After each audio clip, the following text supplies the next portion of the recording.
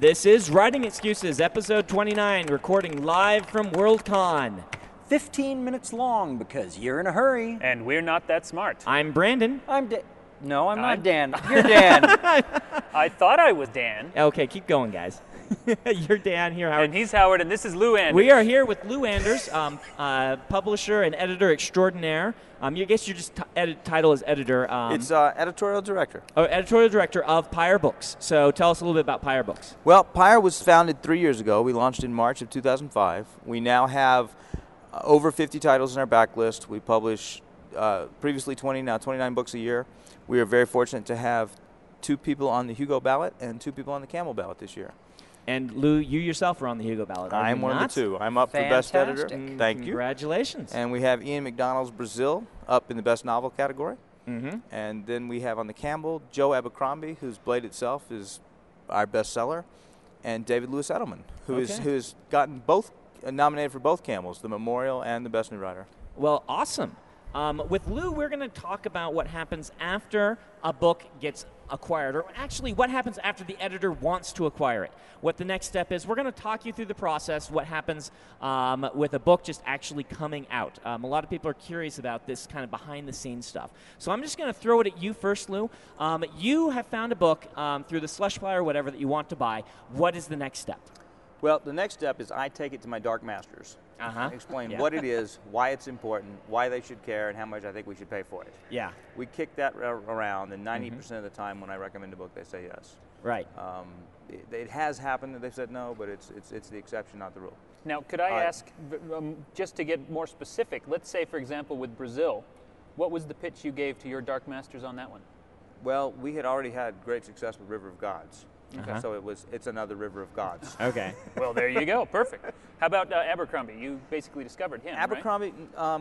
Abercrombie was published originally by Victor Gallant. They had put him out at the same time as Scott Lynch, and they had gone out with both of those authors in the U.S., and everyone had gotten excited about Scott Lynch and not Abercrombie. And so when I read that manuscript, they actually presented it to me as this is a very funny fantasy, and I don't do funny fantasy. So I didn't read it for the longest time. And then someone else described it as actually gritty George R.R. Martin style fantasy, which it is. And I started reading it and fell in love with it. Went and bought the Lynch because I knew that they were marketed at the same time. And read 50 pages of Lies of Locke Lamora, which was a fantastic book. Thought they were tonally almost identical, and went and made a presentation for the Abercrombie. Now, I think this is something that that a lot of people don't understand about the publishing business is the Dark Masters thing. When Moshe, who should be up next, wanted to buy my first book, he said, I want to buy this, but I have to get permission first.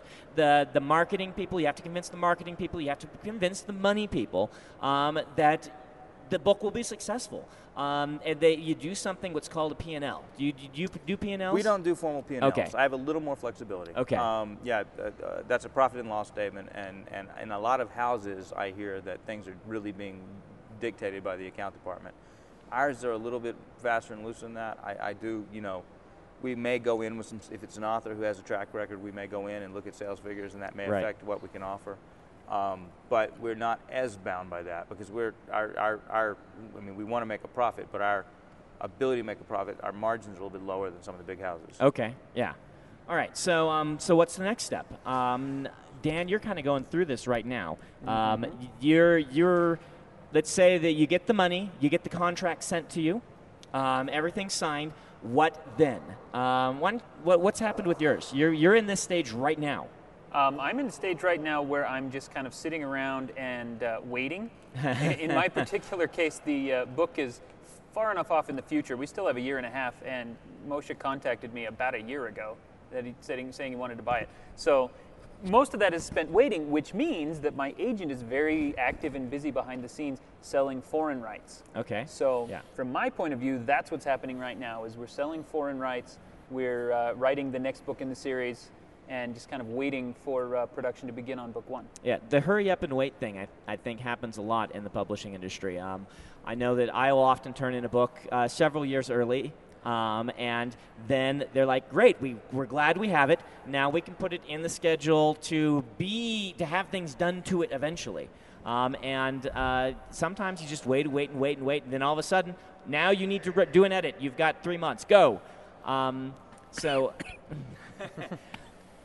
I was going to fire another question. Let's talk a little bit about cover art, because where the cover art comes from, how cover art is chosen, that sort of stuff is interesting. A lot of people ask me, where's your cover art come from? How did you choose your illustrator?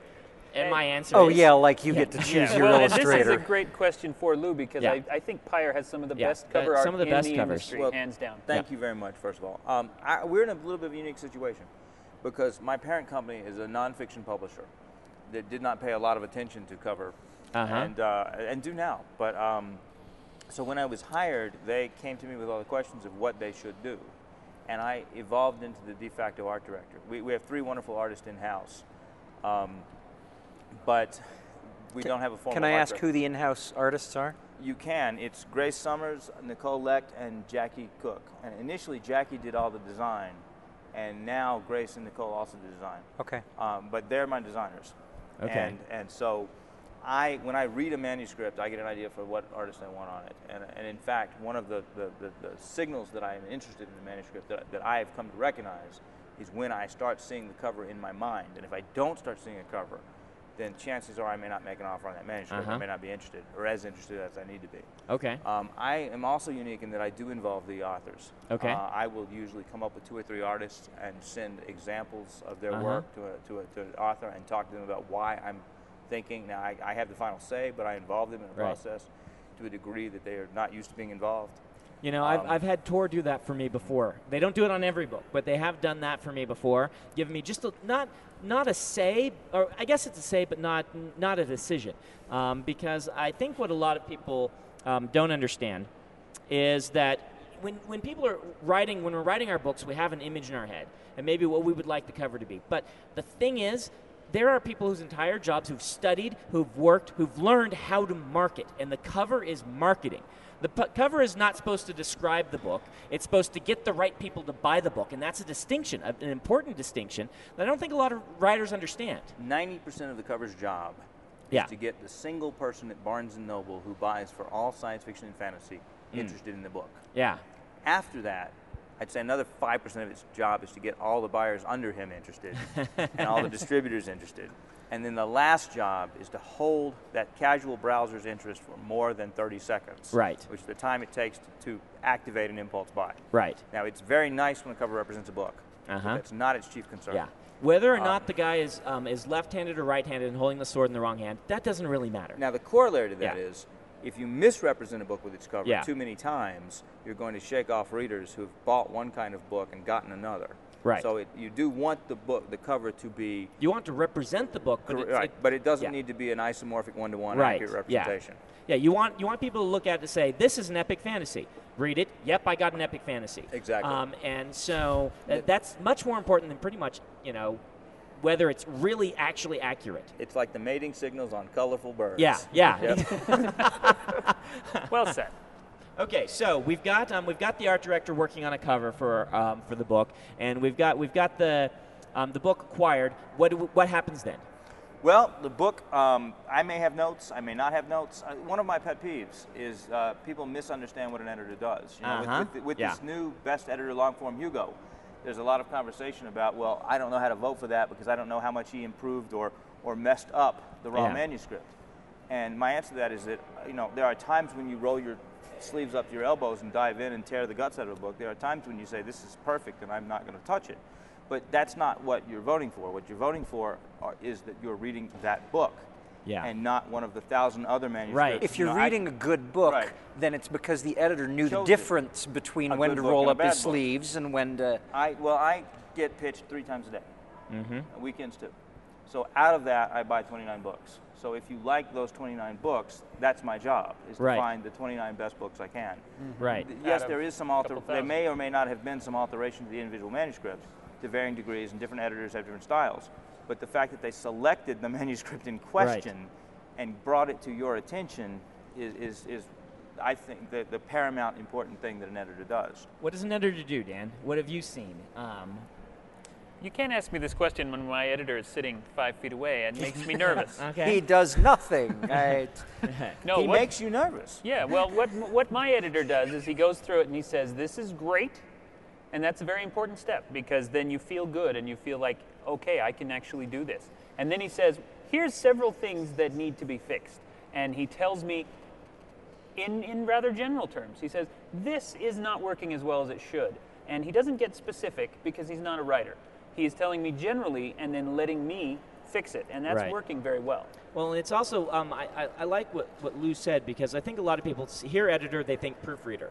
That's not what an editor does. An editor at a book company is actually more like a guardian angel than anything else. The editor is the person who's excited about the book. The editor is the person who explains to the art directors at a traditional house, or who is the art director at your house, but explains, this is what the book cover needs to look like. He goes and he fights for the book, or she fights for the book, explains to the marketing people why this book is awesome and why they've bought it. And really, that's, I've seen the biggest, most important job of the editor is to be the advocate for the book. Absolutely, in-house and out-of-house. Yeah. They're the ones that'll go to the pitch sessions and to pitch it to the rest of the company. Okay, so what then? Let's talk about a copy edit. When people hear about a copy edit, what's a copy edit? Okay, copy editors are often freelancers outside the company who go through and tag the book for the typesetter. They'll catch, you said 1492, and actually these events happened in 1493. Right. You've misspelled this obscure Islamic word. Your character was you've was misspelled blonde the in word this chapter. the. Yes. And they, copy editors, we used to work with Diana Hoke, and she's absolutely fabulous. Uh-huh. She caught things like, we did a French historical, and she caught that someone had described a long, a horseback ride of several hours as a long ride. Uh-huh. And she went and found the actual locations on a map of ancient France and determined that it was actually a short ride by the standards of the day. Just marvelous things like that. Yeah. And then I'm out of that process unless they need me to step in. And we have an in-house editor named Peggy Deemer. Peggy Deemer and our copy editor, they'll send out the copy edits, they'll come back. Peggy will send it to the author will go through and approve or disprove all the copy edits. My policy is it is the author's book. They have the final say. If they really take issue with something we want to change, I'll let them have their way, and it's on their head. Mm-hmm. Right. But it's important to know, your job as an editor is to make the book as good as it can possibly be. You're not opposed to the writer. You're not butting up against each other. You take good books and make them fantastic. That's what I think part of the editor's job is. But it's the copy editor that does all the things that people mostly think of as an editor doing. Absolutely. But from the standpoint of a new author, though, that can seem adversarial because the editor is trying to make the best possible book, and the author may already think they've got the best possible book. Too, one of the things that's happening is that more and more often agents are acting as editors. Yeah. So that because there's so much competition that you want that manuscript to be absolutely perfect. Because why take a manuscript that may need 6 months of work when next to it is a manuscript of the exact same subgenre, which is perfect. So books are starting to arrive having gone through several layers of editing before we ever see them. It's interesting you should say that because when I first broke in, one of the things I noticed that my agent was saying and that Moshe was saying and that a lot of people were saying was when they would talk about a book, they wouldn't talk about how good or bad it was. They would talk about how much work it would take to make it publishable. That became the measure. It's not a bad book. It's this much work. It's seen. Any book could be the best, this fantastic book. How much work do I as the editor have to put into it? Well, and usually in talking to Moshe and talking to other editors, that measuring stick, and tell me if I'm wrong, Lou, is on skill of storytelling.